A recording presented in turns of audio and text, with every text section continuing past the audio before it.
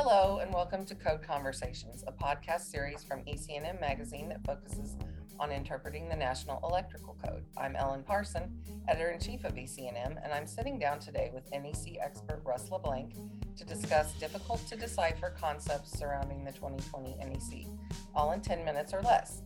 Code Conversations is one of the many benefits available to our free members-only portal on our website, ecmweb.com, located under Premium Content.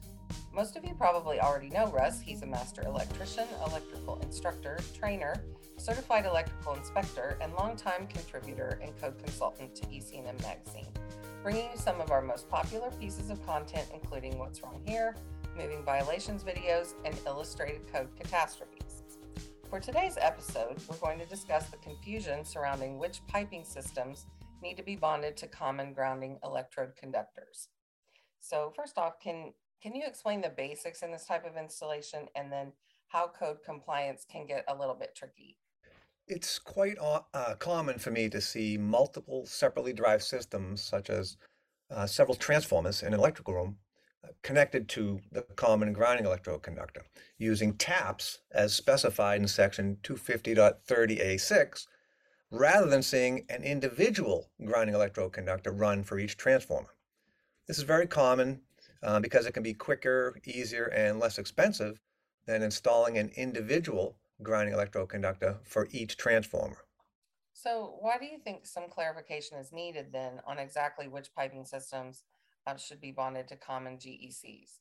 The present wording in section 250.104D3 requires all interior metal piping in the area served by the separately derived system to be bonded to the common grounding electrode conductor, regardless of what type of metal piping it is, and regardless of whether that metal piping is considered likely to become energized or not.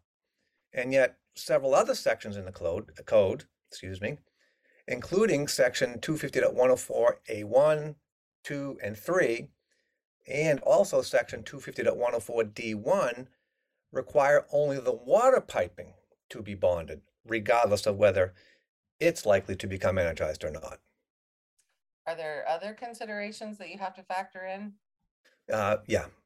In buildings supplied by services, feeders, or branch circuits, section 250.104B requires metal piping other than metal water piping systems to be bonded only if the piping is likely to become energized. Yet, when it comes to separately derived systems, the present wording in 250.104D3 requires bonding of all metal piping, including water piping and gas piping and compressed air piping, oxygen systems, nitrogen systems, nitrous oxide systems, vacuum lines, medical air piping, exhaust pipes, fuel pipes, and so on and so on. And regardless of whether these piping systems are likely to become energized or not. Wow, that's a lot. How should installers be interpreting these results then, given that current verbiage in the code? I think the text in section 250.104D and the exception for section 250.104D3 may provide some clues that the intent of section 250.104D3 may be to require only metal water piping to be bonded to the common grounding electrode conductor, since they both use the words metal water piping, while section 250.104D3 uses the words metal piping. So what's the verdict when it comes to interpreting the code in this case, do you think? I think it might just be a simple error of omission that's just been overlooked for quite some time. I really can't imagine any good reason to require bonding of drain pipes, sewer pipes, or any other metal pipes if they're not likely to become energized, emphasis on not likely. If any of those pipes are likely to become energized, then of course they should be bonded.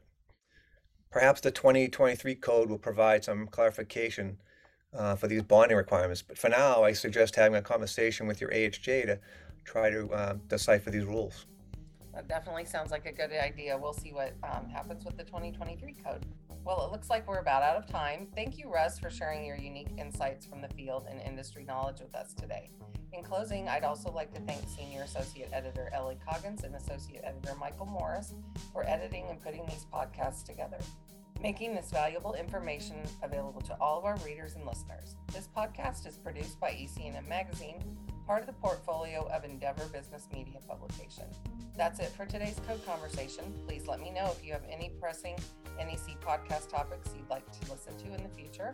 And don't forget to check out the members-only portal on our website for more podcasts and other content resources for electrical construction professionals. Thank you and have a great day.